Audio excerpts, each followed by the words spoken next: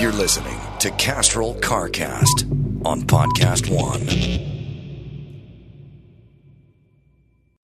Hey guys, we've got a big CarCast episode for you today. We're going to check in with Goldberg to talk about wrestling the Undertaker, and our friend Alistair Weaver from Edmunds.com is going to come in and give us all kinds of updates on the Audi e-tron and some family vehicles. Before we get started, I'm going to tell you a little bit about Continental belts. If you think of all the weird things that you find in cars, I'm not talking about French fries or melted crayons. I'm talking about live snakes, bizarre trinkets, the stuff that really kind of makes you wonder about, folks. Well, another thing that'll make you wonder, but in a good way, are Continental belts. I bet you didn't know that they're OE in millions of Chrysler, Dodge, Ford, BMW, VW, and GM vehicles. And Continental is now launching their multi-V belt with the OE pedigree. It's their OE technology series of aftermarket belts. These belts are fanatically engineered for perfect fit, form, and function for 98% of the vehicles on the road in the U.S. and Canada. Continental OE Technology Series Multi-V belts, the belt with the OE pedigree. To get the full story, go to oetechnologyseries.com. And of course, we wouldn't be here without Dodge. It's Dodge Performance Days, where we can celebrate speed, power, and performance, and the new car smell gets replaced by the scent of burnt rubber with Dodge Charger with its available best-in-class 485 horsepower. All right, let's get started right now.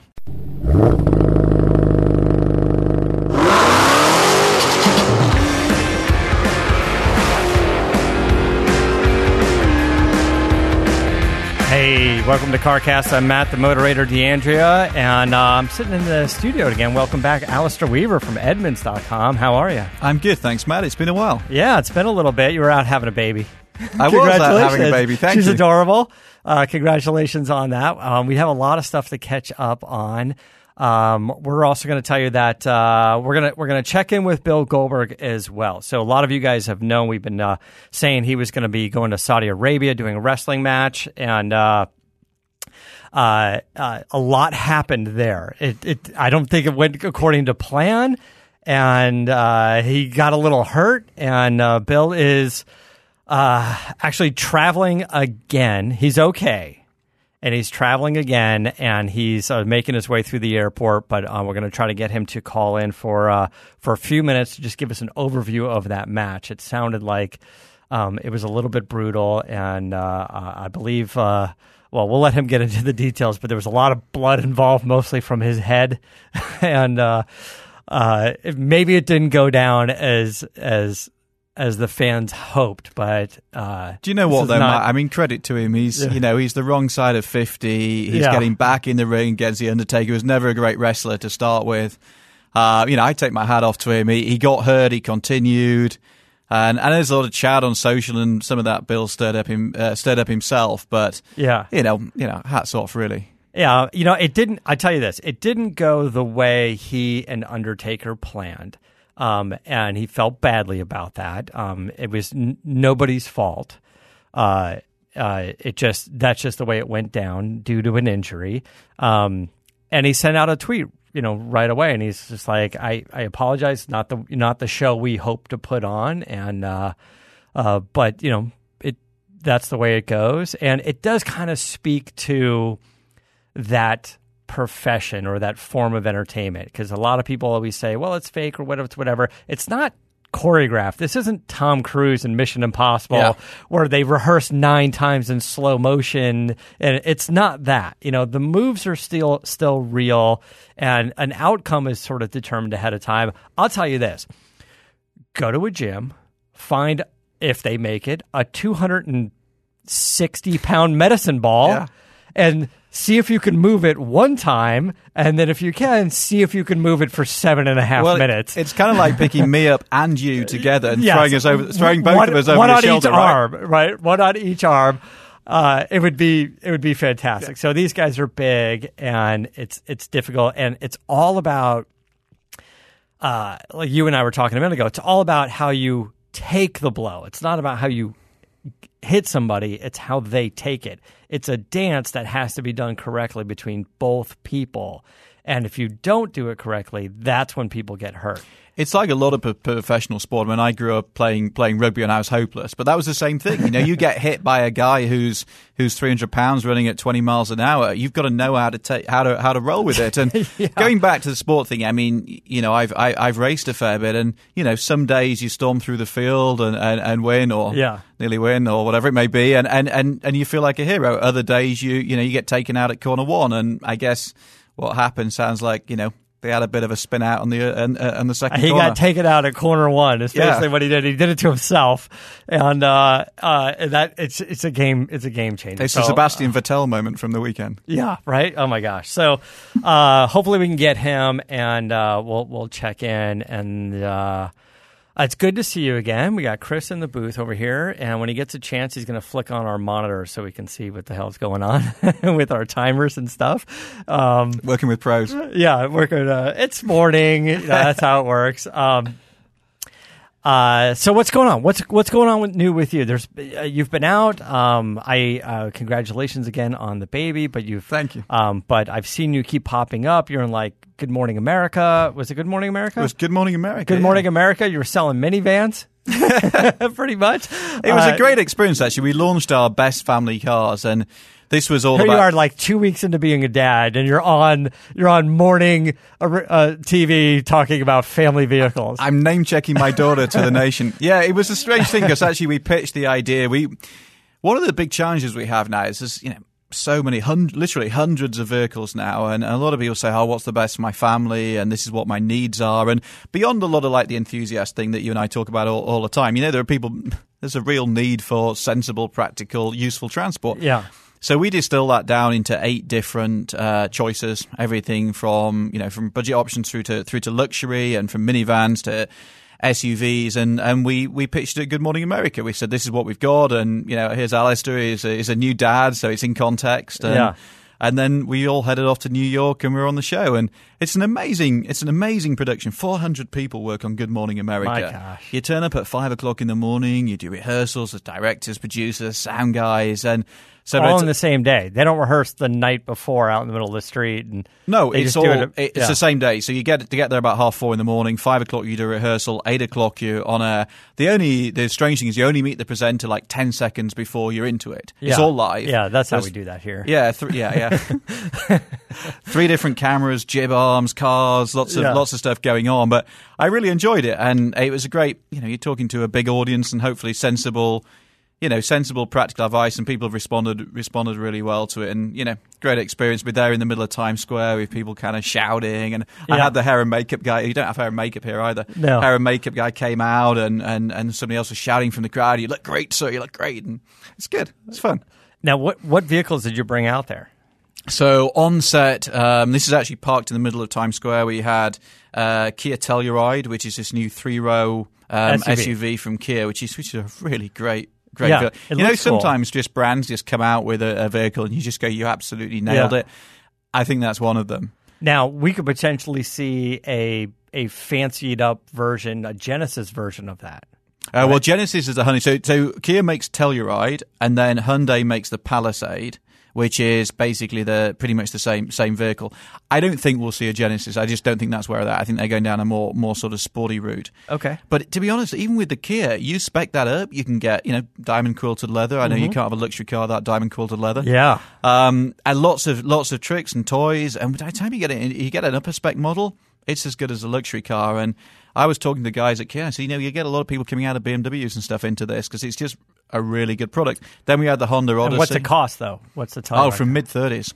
To what? Can you spend 60 on it? No, you can spend close to 50.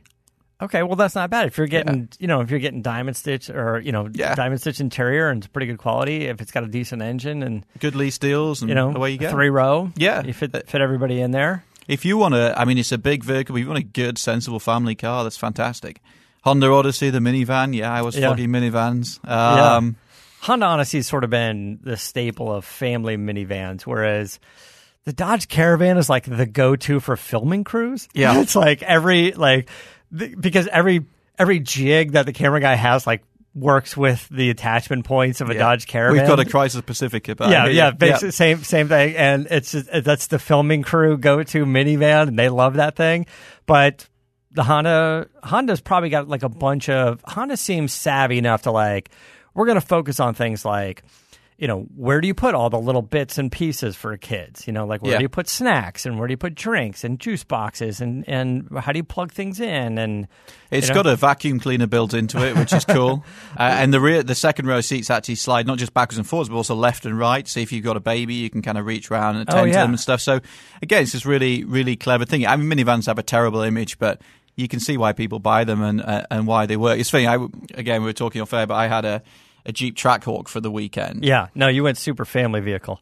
And I was thinking, it happened to be 3 on test, and I said to the guys, look, I need to take my other half, Elia, and her brother and his girlfriend were in town. I said, okay, family vehicle, but we can have some fun. We'll go cruise LA. And you suddenly realise that like your life has changed, because every time I tickled the throttle away, every time I gave more than 10% apart, I got yelled at from the back seat. Yeah, all weekend it was, this is noisy, this is uncomfortable, and I was thinking I'd nailed it. Yeah, I would have made the same choice. Yeah, because when you kick them all out to the curb and tell them to go get a hamburger and you get to throw that thing around the canyons like a sports car, it is so much fun. When you get to make it make noise and test the big brakes, it's fun. I was surprised actually for something that's, the Grand Cherokee is an old vehicle and with 707 horsepower, and I was surprised actually how good it is. Right. It does eat fuel. Yeah. Well, maybe not when you're driving it. You can't go more than 10%. Well, I tell you what, using 10% throttle, cruising around Malibu, sitting mainly in traffic, 11 miles to the gallon. Okay. I think as soon as you start using it, single figures. Yeah, you're 8, 9 when I was driving it, something like that. The question would be, I'm with you that I don't imagine that the rear seats are as comfortable. I think the way that suspension is to make that thing handle, that it's going to be a little tight in the back. Yeah, and the people getting sick, and it was a disaster, really. Yeah, I'm not a very good backseat driver.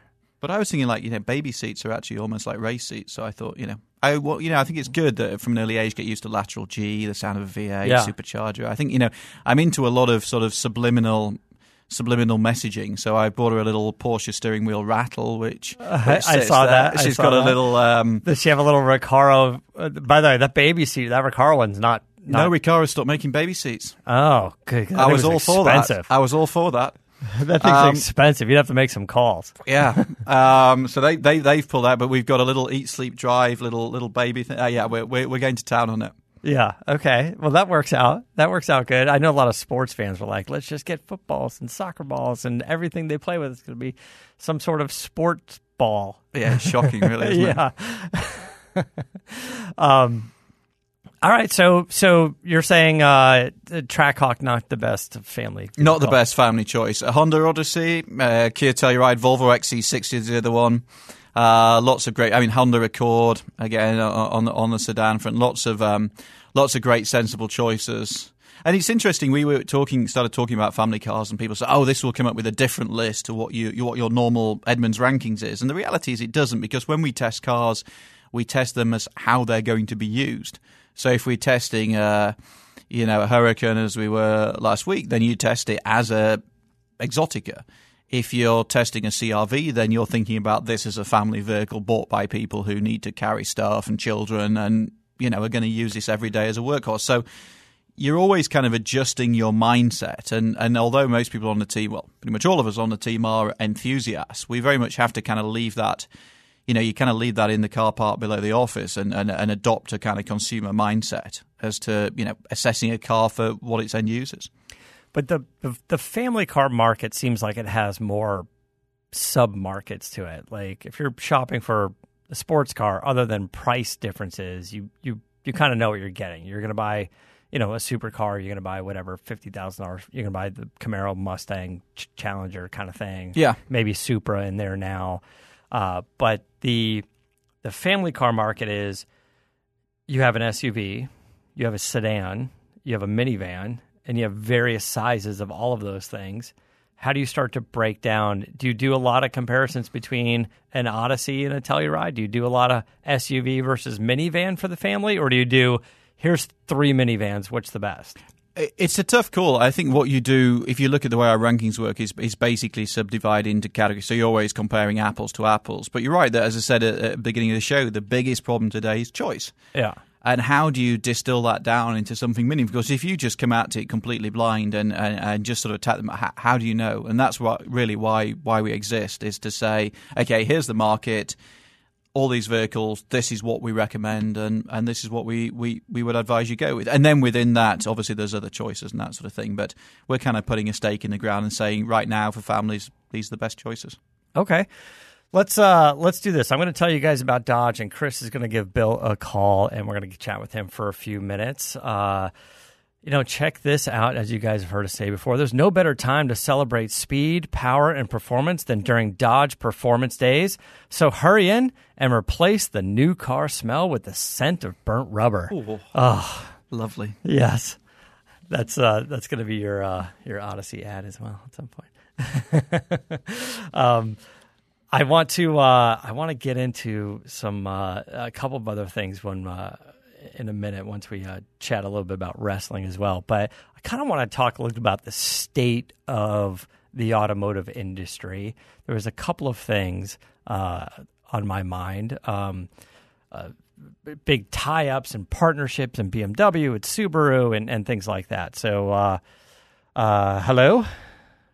Hello. Hey, buddy, how are you? We got Alistair Weaver in the studio with us, and we're chatting. We're chatting a little bit of everything cars, but we wanted to check in with you.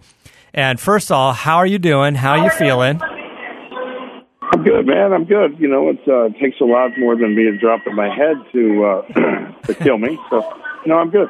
I'm actually getting on a flight right now, headed to Charlotte for a little bit of NASCAR stuff. Okay, well, sounds great. We can hear that you're in the airport, so we won't take too much of your time. But Alistair, we're talking about this at the top of the show about how even in the racing car world, things don't go the way you hope them. Things don't always go according to plan. And if you can be in 2 laps into it, and somebody hits you, some damage to your car, and you're not out of the race, but you're kind of got a bum wing the whole time. And for those who, great analogy. I like the way you guys eloquated that in the automobile world. But yeah, it's basically, mine is not like kind of.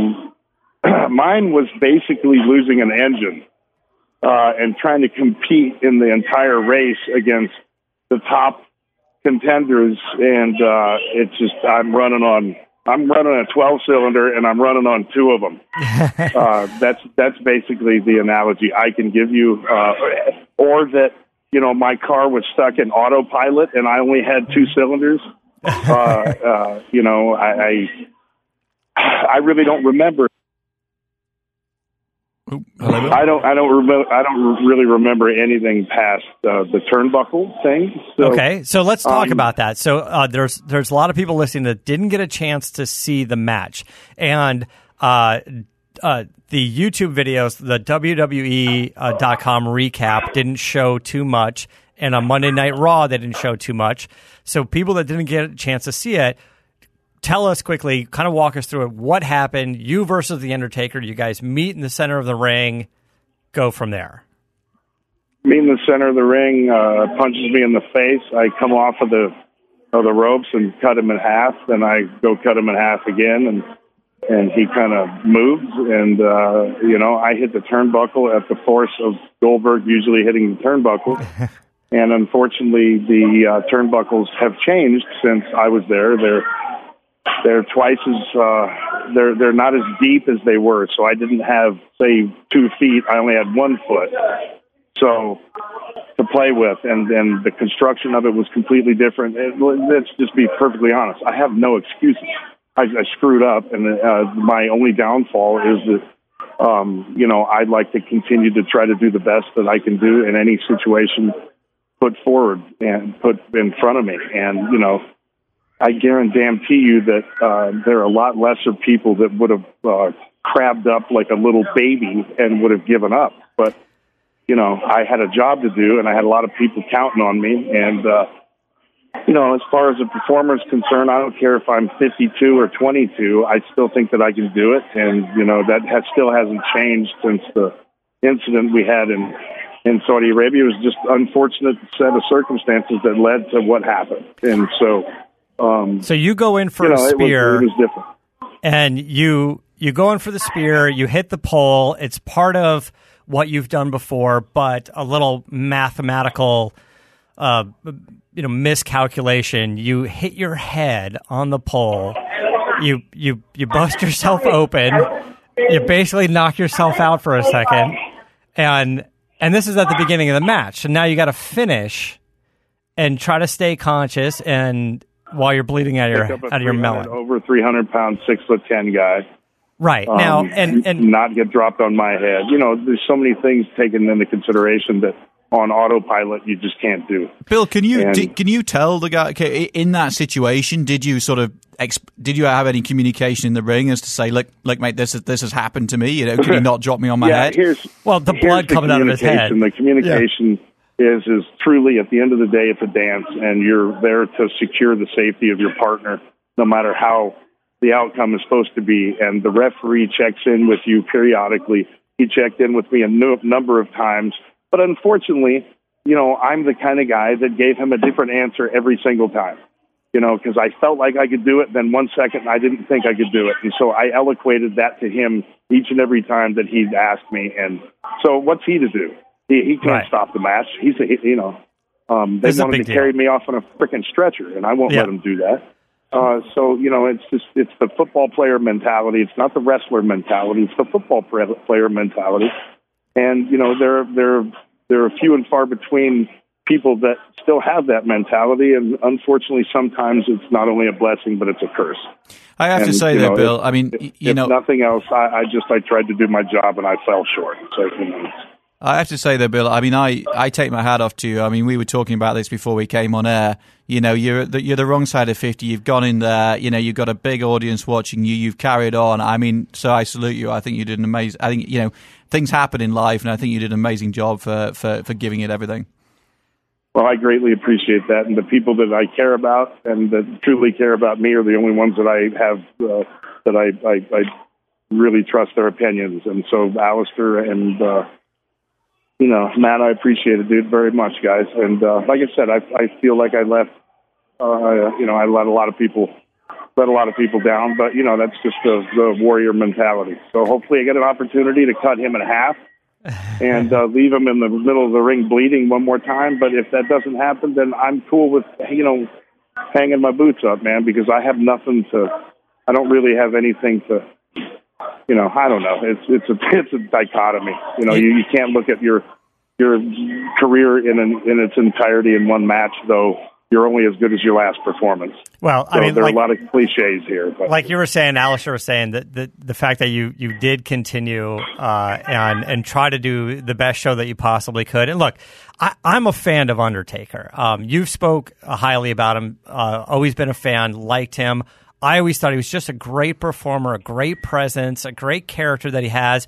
But I'll be honest with you, I just never saw Undertaker as he's not a Brock Lesnar in that he can't throw you around. No, in that's the problem. And as much as I love Taker, that was the problem. And you and I think the smart fans saw that and will see that in looking back at it. And it was just unfortunate that at his stage in his career, he couldn't make up the difference because it just is what it is, Like all of those moves, and you sort of pointed it out or alluded to it earlier, is all of these moves are a partnership. It's a dance that you need two good partners. So it's not about hitting somebody. It's about how they take that hit or how they take that move.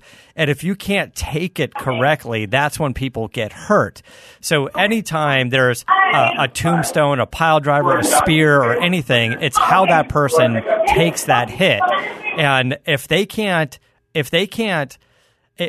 if you're not essentially jumping into Taker's arms for a move, he can't move you on his own. And it's tough. You said that, and I didn't. I'll never say that, but it's true. It's truly the case, and I would never take anything away from his ability. It was unfortunate that under those circumstances it couldn't be made up for.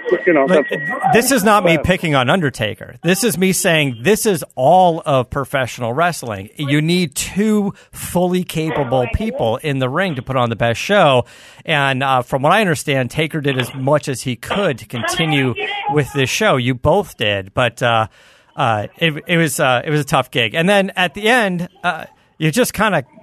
Your body couldn't take it anymore. You just collapsed or passed out or something, right? Yeah, kind of like just call it like a domino effect. I just kept going and going and going, and my balance was off immediately. Once I felt the blood coming down, I immediately kind of lost. I didn't lose consciousness ever. Okay, I just lost my equilibrium. Yeah. I was completely off balance. And, to try to...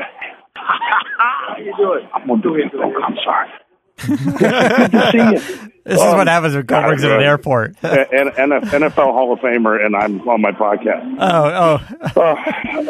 So, it was, I don't even know where I was, man. I'm sorry. That's right. Okay, we're going to let you go, but have you had a chance to speak with Undertaker since? I have not. Again, I would, if I did, and when I do get the opportunity, I'll just apologize that I didn't hold up my end of the bargain, So that's my story, and I'm sticking to it. Arr. All right, that's your message to Taker if he's listening, because he's probably listening to CarCast all the time. So before you let me go, I just have to tell you again why I'm part of this podcast. Okay, so I feel sorry for myself for a short period of time, as any human would. I get home, I jump in my red eye. Yeah. I stomp the throttle, and I try to burn the tires completely off of the car. It didn't take it took way too long. So it put a smile on my face, but it took too long to accomplish my goal. So yeah. I picked up the phone, and I called Dave from SpeedCore, and so now the Charger, as you saw on Instagram, is going under a transformation that the Challenger would only wish to undergo. So what we saw him do to the Challenger is one thing, but what you're going to see when I get this Charger back is going to be a car that when I step on the throttle, the frickin' ground is going to shake. So all I'm saying is the only thing that's made me happy is jumping in my vehicles, talking about this new car, talking about new things to do. So, hey, man, thank God for the car world. So basically, it's the ultimate stress doll. That's it, right? 700 horsepower stress reliever doesn't cut it. Let's make it 950 and see what happens. Yeah. Oh no, we're going not a chance. If it's going to be anything, it's going to be 1,200 horsepower because we're wink, wink, wink, wink, wink, wink. We're starting with the demon underside of this thing. Yeah, and okay. we're going somewhere where people aren't going to be able to reach us for at least a year. So mark my words, when it comes out, it's going to be terrifying, and that's what I want. Yeah. Well, sounds good. Safe travels. I'm glad you're feeling okay. If you get a chance to talk to Undertaker, text or phone call, tell him that we still love what you guys did, and we're such big fans, especially all of us over here. So good job, guys. Yeah. Can't thank you enough, gentlemen. I love you, and I appreciate it very much. And Heidi Ho, I'm going off to see Ray Abraham and drum up a little NASCAR movie. So we'll talk about that on the next one. Sounds good. Thanks, man. Thanks, buddy.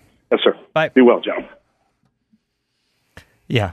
He's a good guy. He's a good guy. And we apologize. He's in the airport, so that's why we wanted to not leave him on the phone the whole time. He has to catch a plane. But you see, when I grew up in the UK, wrestling was like a thing on a Saturday lunchtime. But the guys were massively overweight, like sumo wrestlers. Like I called, if you ever Google it, it's called Big Daddy and Giant Haystacks. And these guys were like sumo wrestlers that were big kind of leotards. And Big Daddy's real name was Shirley Crabtree. But that was what wrestling was. And suddenly in the US, it all takes off, and they look like Bill.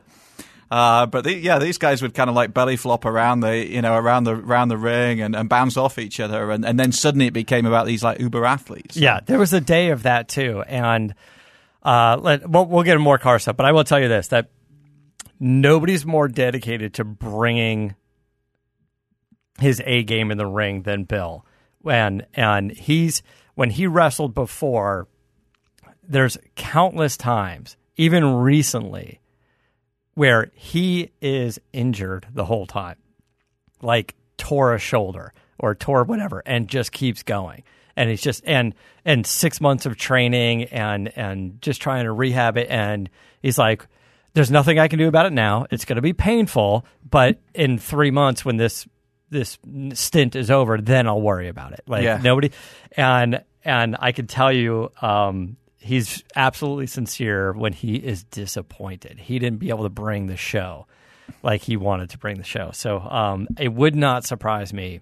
But the difference is when you and I screw up, two people hear about it. Yeah, two people hear about it. When things go wrong for Bill, it's like... Well, first of all, he's in Saudi Arabia. An entire country is watching over there, and they're having a great time. But I think if you would have asked him 2 weeks ago, is this your last match? He'd say, yes, I don't need to do this anymore. But I want to do this with Undertaker, and I think it'd be great. I think if you asked him now, despite the pain he's in, he would say he didn't end where he wanted to end. Yeah. I think he's got one more. That's the boxer mentality, isn't it? That's the thing, right? That's the thing. I think if you asked his wife if he should go in the ring again, she would say, I think we're done with that. We don't need to do that. But poor Wanda, she was a stunt woman. She's been down this road before, stunt driver, stunt action person. So she can, listen, her messages were on social media, she's like, thanks for everybody reaching out. Bill's fine. 7 stitches in the head, another scar. We've seen this before. We both got them. We're good. Yeah. And I was like, okay, it's good. It's a family affair. You've got to go on the journey together, haven't you? Yeah, you got to go on the journey together. But anyway, good luck to him, and hopefully his melon is in good shape because he's catching on a plane. I don't want that thing to explode. I don't know what he's doing. But anyway, so I wanted to touch on this. So much going on in the car world. We've got, I don't know, it seems like the cars we're getting are good. The cars, everybody has to make something good now. We can't live in this time where GM is we've got 7 really good vehicles and 12 terrible vehicles, but the 7 are profitable enough that we can move on. Everything needs to be pretty good. And now we need to get these mashups of partnerships. This part I do like. Ford and GM team up on a 10-speed transmission, right? And Toyota and BMW are going to let's make 2 fairly different cars, but let's team up a little bit on that, right? And now we're hearing Renault and Nissan and FCA, Fiat Chrysler of America, whatever the parent company is, all sort of teaming up on some things. This is good. Is it good, or is it out of desperation? And can car companies afford to make mistakes? You guys are driving the e-tron. We'll get into the e-tron specifically. And it was great, Audi's electric vehicle. It's out. There's a handful. It's recalled already. I've got an interesting, some interesting stats about the e-tron, but can get on to that at the moment. I guess my answer to that is it's kind of both, in as much that, take the Supra, for example. Yeah. There's been a huge amount of tension. We've just driven it. We think it's a good car. It's fun. It's $50,000 isn't affordable in a true sense, but compared to the 911, everything's pretty expensive. You can get a Mustang Bullett's $50,000 for sure. The Supra does not exist without a partnership with BMW, and you can kind of agonize about, is it a true, is it truly Japanese? Does it have this? Is it, true part of the lineage? The reality is that car, there's no business case for Toyota just saying we're going to build this from scratch. So it doesn't happen. But actually they partner with BMW, they share a lot of the good bits, they can engineer enough themselves. So then it starts to make sense. They obviously did the same with the 86 and Subaru. So for things like that, there'd be less sports cars in the world if these sort of things didn't happen. And on a business level, the problem is with this industry, it is just too expensive. It's so expensive to develop. And at the moment, we're in this real sort of paradigm shift as technology changes, not only in terms of the propulsion systems. I mean, if you think you go back to the beginning of the 20th century and the whole thing about going from steam to to gasoline, and then since then there's been no real change. Now everybody's investing like crazy in electrification, and at the same time you're investing hugely in autonomous. And I went to Munich to see BMW, and they were showing me their autonomous, how much money was going into it and how much data they're creating. And I kind of looked at it and I thought, this is nuts, because up the road Mercedes is doing the same thing, and up the road so is the Volkswagen Group. And you're all really just connecting data, and autonomous isn't really a big brand differentiator. So there are definitely times where it just makes sense to share. And we've seen with Porsche, for example, how the e-tron, not the e-tron, the Mission E, or the Taycan as it is now, that exists because Porsche's got access to the Volkswagen Group's technology. So there's a lot of good things about it, but there's also a bit of desperation. If you look at Ford announced last week they were shutting an engine plant in Wales. GM's been laying off a load of people. Across the world, car manufacturers have been shedding people, and that's really tough on everybody involved in the industry. But a lot of it is just this big period of transition. And the Renault thing was interesting. So without getting into this sort of deeply into the nuts and bolts of it, but FCA, which is Fiat Chrysler Automobiles, which is all the Fiat brands plus all the Jeep and Dodge and everything else brands, they want to get together with Renault. But then Renault is, I think, 12% owned by Nissan, which is also part of an alliance with Mitsubishi. But the big deal here was that Renault was also largely controlled by the French state.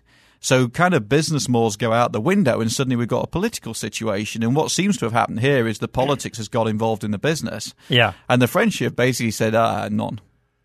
So they don't want to do it. But why is government involved in car companies? Because they own it. Because of bailouts and stuff? Everybody needed money, and the government was like, well, we don't want everybody to lose their job, so now we all own pieces of your company. There's a bit of, the state has had a big share of Renault for a long, long time, and that's just been just a function of the company, but it does change the dynamics, and then and it's all politics and nationalism and everything else, and the problem is none of these companies, or a lot of these companies, are struggling to be big enough. If you look at it on a global sense, Honda isn't actually so big when you look at it in a global level. BMW, even with Mini and Rolls-Royce, still pretty small. Yeah. And European market incredibly difficult to make money in. China has had a bit of an implosion. You look at Jaguar Land Rover; they've had a $3.5 billion write down this year. A lot of that's to do with the fact that they've been hit by diesel market imploding, China market imploding, and then Brexit and all that uncertainty. So you've got like a triple whammy. So they're in a terrible BMW place. mentioned, did I read this correctly? BMW took like a quarter loss the first time in, I don't know, a billion years. Like they actually lost something. I don't know if that's because they reinvested so much into some other new technology or sales are down or what. But it's just a tough market of real transition. And a lot of people are saying, well, we need to team up with each other to make this work, but it's difficult to see where they all, how it all shakes out in the end. And people are saying, well, there's other entrants coming into the market. I mean, we've seen Tesla. Tesla, there was this time, and it still is, where Tesla vies for market value with Ford, which on the face of it seems mad. But there's all sorts of nonsense going on in the world, and it will be, the next 10 years are going to be fascinating. Yeah, but look, you brought it up to clarify things. It comes down to we need, forget the politics of it and the stock prices of it, but if you want a Toyota Supra, you need a partnership to do it. Otherwise, you either don't get that car or that car is $80,000. Yeah, right? or Toyota has just to decide that you do it for purely for marketing reasons. Yeah. And that financially doesn't make sense for them, because everybody's looking at their dollars, and it doesn't make sense to just do it from marketing now. No, and for BMW, they get to share as well, so it just stacks up for them. And so as enthusiasts, do we get more choice and more options because of these partnerships? Yeah, we do. And actually, if you get better technology that works, because you've got economies of scale, and the Volkswagen Group, and we go on to the e-tron because there's some interesting sharing there, and who cares whether the air conditioning bit, so not the touchy-feely switch that you see in front of you, but the actual gadget behind that. All you care about is cold air, right? If you put 70 degrees, you just want your car at 70 degrees. So whether the gadget behind it is shared between the Audi and the Volkswagen and the Porsche, who cares? Right, except when we're all using the same airbag. Right. Well, I'd rather an airbag that works. Well, does it? I don't want to get back in the build situation, you know? Yeah. I mean, because we have the Takata thing where everyone was sourcing this from one company, the same airbag, and the airbag is crap, and then now we're stuck with millions and millions of the same airbag. This isn't quite the same. Like GM and Ford partnering up on a 10-speed transmission allows them to get a lot more transmissions built into test and make them affordable. This isn't quite the same. But the other thing is to behind the scenes, behind the kind of brand. When you look at what actually goes into a modern car, so much of it is third-party suppliers anyway. Brakes from Brembo, tyres from Pirelli, etc., etc. So, there's already been a massive amounts of sharing of technology and parts just through the supply chain. Bosch and all those kind of people, Delphi.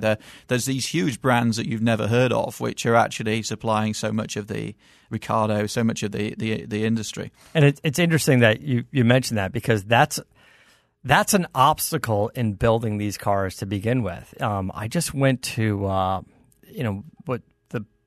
the launch or the press event for the new Lexus RX. Yeah. Their midsize SUV. It's probably the best-selling vehicle in their entire lineup. It's one of the biggest selling SUVs in America. In fact, and it's biggest luxury, yeah. I'm a fan of it, and they made some. I think we talked about it last week. Brad Fancher and I talked about it. They made some updates to it, and we talked about, it's got the trackpad, which not many people love, but now there's a trackpad and a touchscreen and voice control, so it's your choice. You can do whatever you want. But one of the things that they pointed out during that pitch they made, and this isn't a sales pitch, this has to go with the complexity of making cars and a little bit to their quality.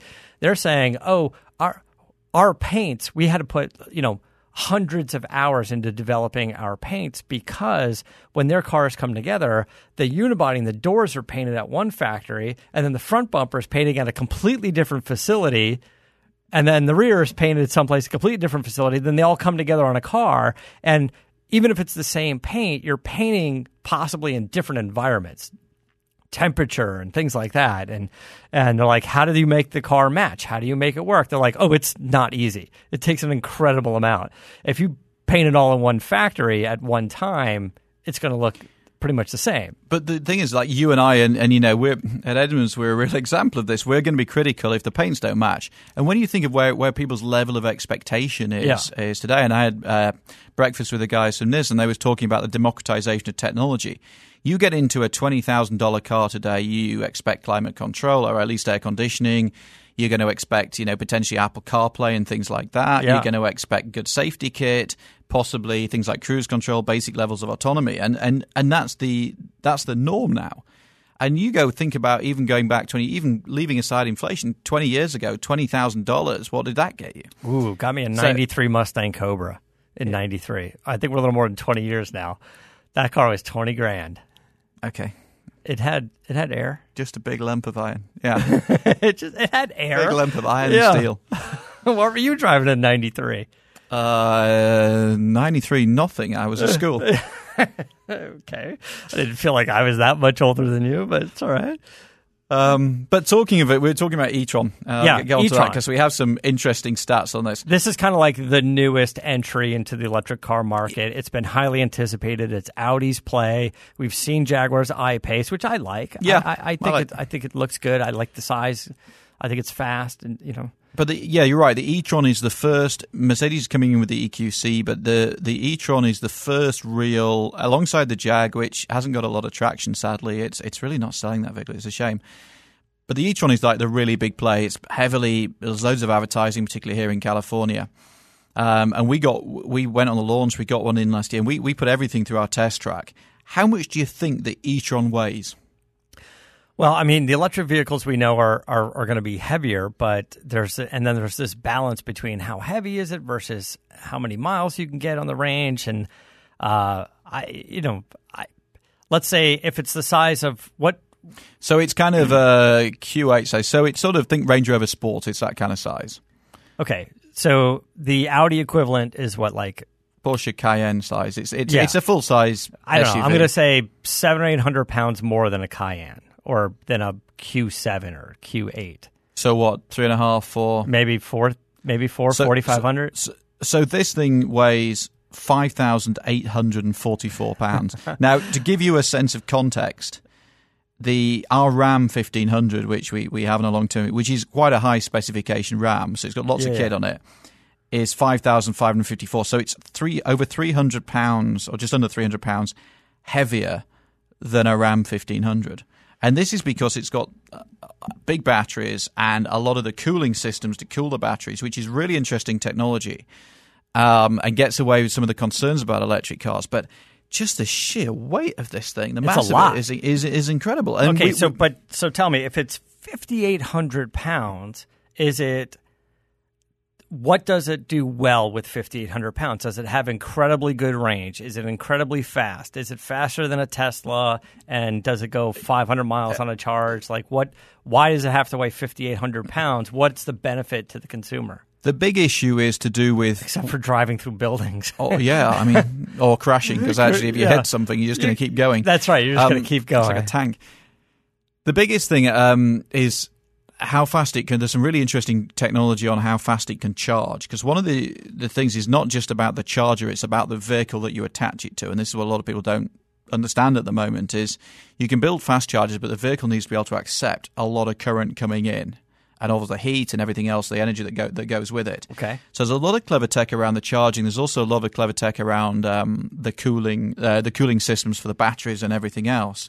In cooling, it's more temperature control. It needs to stay cool when it's hot and then stay warm when it's it's managing. cold. You're basically managing this ecosystem, and it's fluid, right? It's almost like a coolant based system. So it's almost like the radiator in your car, the coolant in your car, but it's keeping the battery at its optimal temperature. And actually, what was interesting, when we ran a series of acceleration tests, normally with electric vehicles, after you run a series of them, they start to deteriorate a little bit because everything cooks.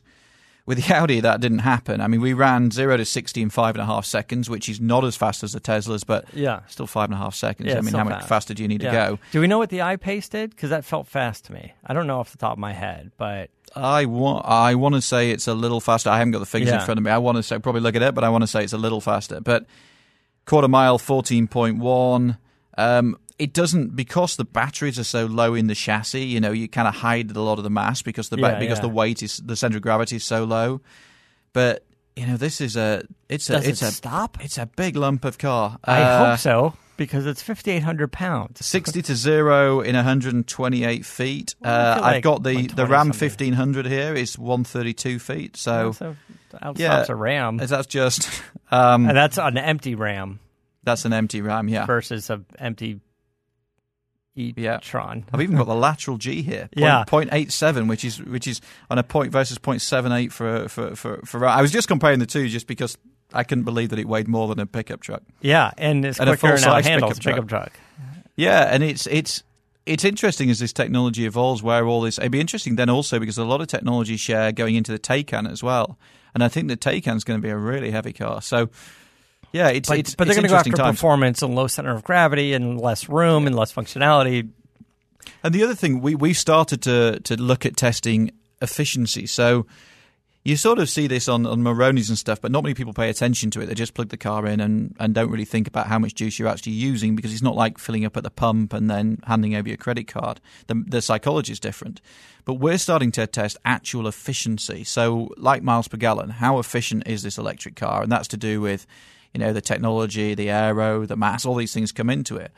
For the car itself, but also charging the car is another issue. All this power's got to come from somewhere, right? So exactly. You plug in an e-tron, what does it take to charge that versus an I-Pace or a Tesla or whatever? Like how much power is it using? And there's probably other factors as well. I mean, and there is a real cost behind this. And what we've shown is the I-Pace is pretty thirsty in traditional speak. Yeah, Teslas tend to be compared to other stuff like smaller vehicles like and smaller vehicles like the Kona Electric and things like that. And so measuring this is going to be an important thing going forward because sooner or later people are going to start saying, well, hang on, this electricity is costing me a fortune. In the same way that we look at gasoline and say we're getting 10 mpg or 30 mpg, and it's going to become more and more important as electric cars become more and more popular. But okay, so what's the verdict on the e-tron right now? You guys are putting it through the paces. You're driving it a little bit. I mean, you could take it to the test track. You get all the numbers, and that's great. We love all those numbers. You guys are fantastic at the testing.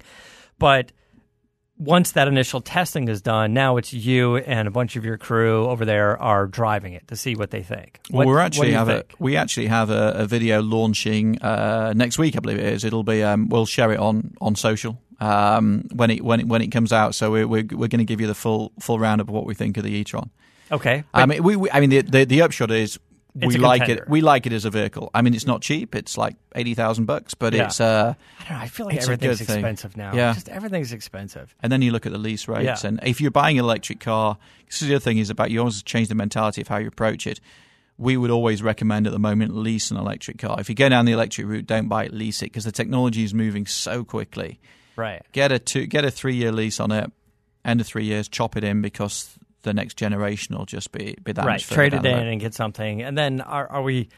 When do we start get concerned on the longevity of the battery, the half-life of the battery? I mean, we're not even talking about a used market yet, but when do we start looking at a used market? When are we going to sit here and have a conversation and say, hey, buy a 3-year-old Tesla, or don't buy a 3-year-old Tesla, or, at some point the e-tron and the I-Pace? Like, we don't know what the e-tron and the I-Pace are going to be 3 years from now or 5 years from now, but we're starting to see it with you can pick up used electric vehicles pretty cheap. You look at things like Nissan Leafs, BMW i3s. There's the vehicles have been around a little bit. The residual values are not good, and that's another reason sometimes to lease them. Fiat 500es, you remember that little thing? You can pick those up for next to nothing. So don't get hit by an e-tron. Yeah, don't get hit by an e-tron in one of those. Talk about a fire.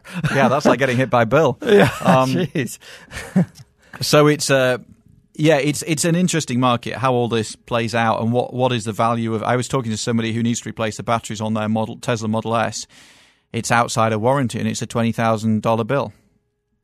So, which kind of makes sense. $80,000 car, $20,000 of that is batteries. But if you're in the used market, it's like the equivalent of a $10,000 Boxster. Anything significant goes wrong, junk it. Are we starting to look at how much of these cars are recyclable? Like, what are we going to do with a bunch of Teslas? With all the lithium and everything else. I mean, there was talk of recycling the batteries for other uses and everything, but there's a lot of questions that still need to be answered. The only thing I would say is this.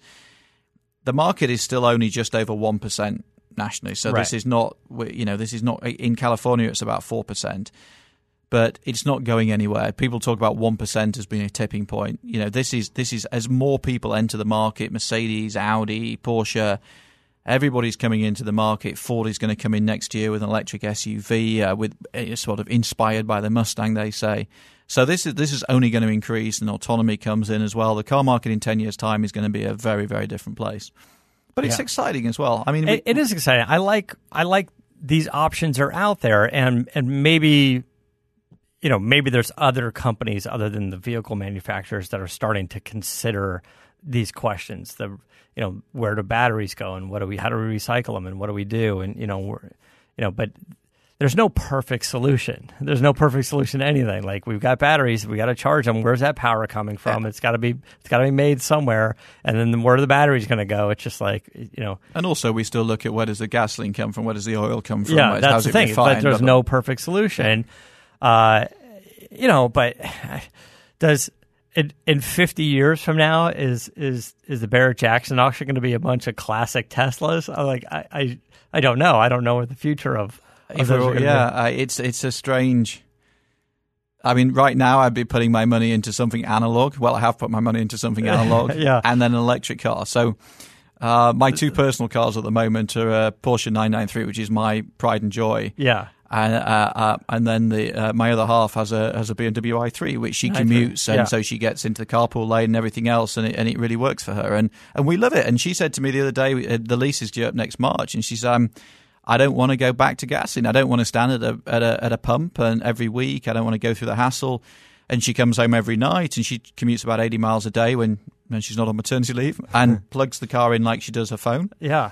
And next morning it's charged, and it's just a very easy process. And we talk about charging infrastructures and Electrify America, and all this is coming. But the reality is, if you've got a garage and a plug, and you're actually incentivized to install these things anyway, it's like your phone. You come home, plug it in, next morning, fully charged, never even think about range and stuff. You have a Porsche 993 and a BMW i3? Yeah, yin and yang. I thought Didn't you just go on Good Morning America and talk about the family car? Well, the Porsche's got the i3 actually is great.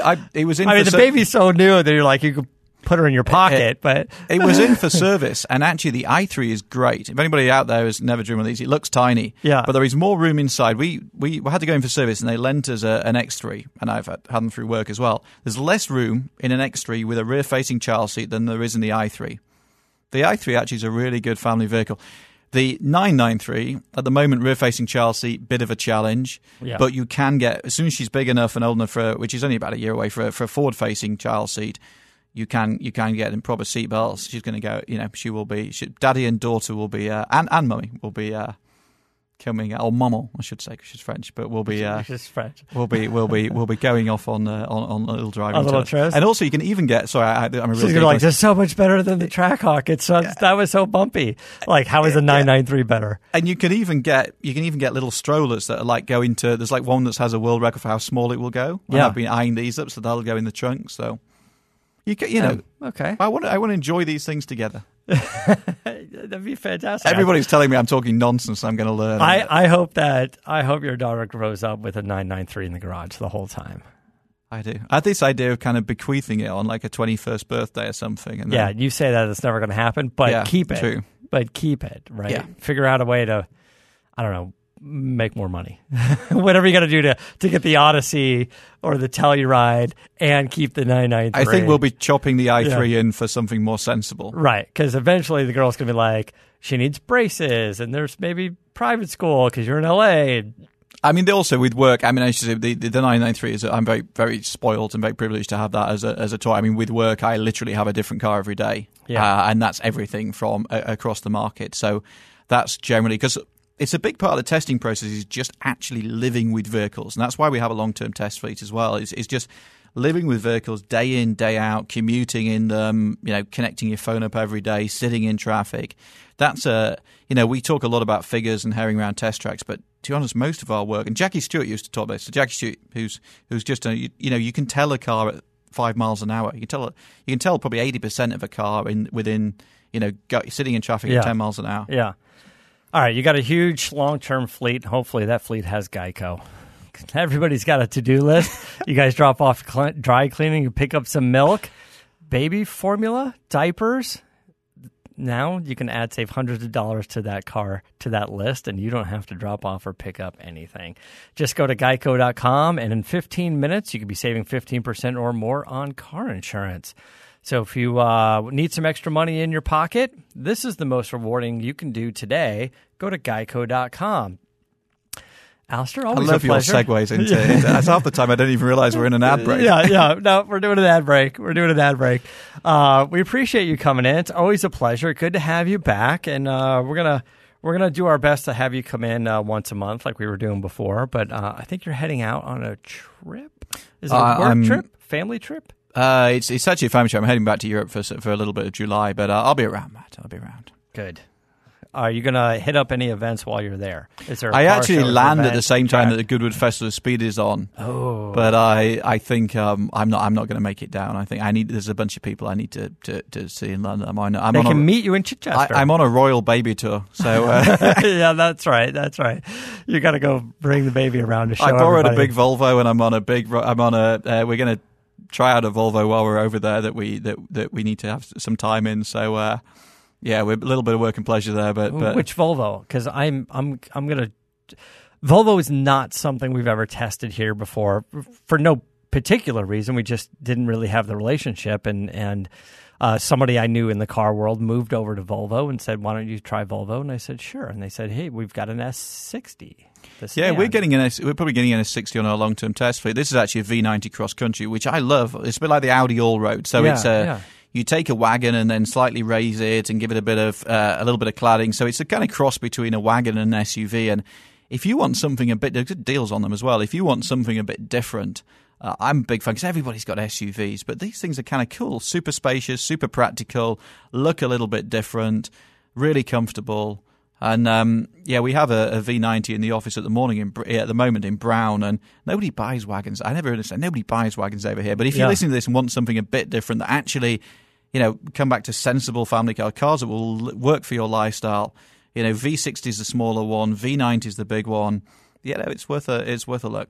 How do you guys at Edmunds like Volvo as a brand? Are they making good cars? They are. I think they've since they left the Ford ownership, and they're now owned by Chinese by Geely, and same as Lotus now, same ownership as Lotus, and they're heading for a bit of a renaissance. I think what I like about them is they're trying to be Volvo. I remember a few years ago going back to the original technical presentation for the XC90. And you know what it's like. You go to these press and they stand up and they say, well, it went round the Nürburgring in 3.5 minutes. And you sat there thinking, this is a family SUV. Yeah. and they stood up and they said, what we're going to build is a good-looking, safe, spacious, comfortable family SUV. Yeah. And it's just like, that's exactly what they've done. Okay. All right. We're going to wrap things up. What can we go look for at Edmunds.com? You mentioned a video. You've got an e-tron video coming out? We got an e-tron video. We've got tons of stuff. We just got a piece on the new Mercedes GLB, the little SUV. That went live yesterday. Diesel trucks is a big thing going live at the moment. Reviews on every vehicle on sale and some great buying advice as well. And you can look to see the kind of price that you should be paying with, because we offer, we give you an idea what kind of price you should be paying. So there's tons of stuff to investigate. And for all the quick news to catch up on what's going on, we go to Edmunds.com/road noise for all the editorial. Just head to Edmunds.com. It's all there for you. Great. And I want to say you guys are doing something with the Blazer coming out. I want to get into that at some point, because I can't. Yeah, next time we're on, we've got a little thing coming up with a Blazer and a Passport, and I'd love to tell you about that next time. Right, because I kind of like the look. It's like a swollen Camaro. That's the idea. We got the RS one as well, and this idea is almost for like the guy who wants a Camaro but has now. Yeah. You might be getting where the story's going for me with this one. Yeah. I mean, I want it to be good. I don't know if it's good yet, so we'll find out next time you come in. Thanks again for coming in, guys. Check out Alistair. You're on Twitter. As Alistair Weaver, Alistair Weaver. Nobody can ever spell it. Or Weavometer, just because nobody can spell my name, which I know you enjoy. On Instagram, I love this one. Weavometer. I keep saying Weavometer. I don't know why I like it that way. Go to Weavometer on Instagram. You can follow him there. Check that out. And, of course, go to Edmunds.com. You can follow Edmunds on Twitter, Instagram, social media. They're everywhere. And go to Edmunds.com/road noise to get all the good, quick editorial stuff. Follow Goldberg. Hopefully he's gonna, I know he's got car stuff up there, but maybe he's going to tell you a little bit about the hole in his head that he got stitched up. Poor guy. Go to Goldberg and Goldberg Garage on Twitter, Goldberg95, Goldberg's Garage on Instagram. You can find everything there. You can find me at Moderator. Guys, thank you so much, and we got more show for you coming out this week. Until next time, keep the air in the spare and the bag in the wheel.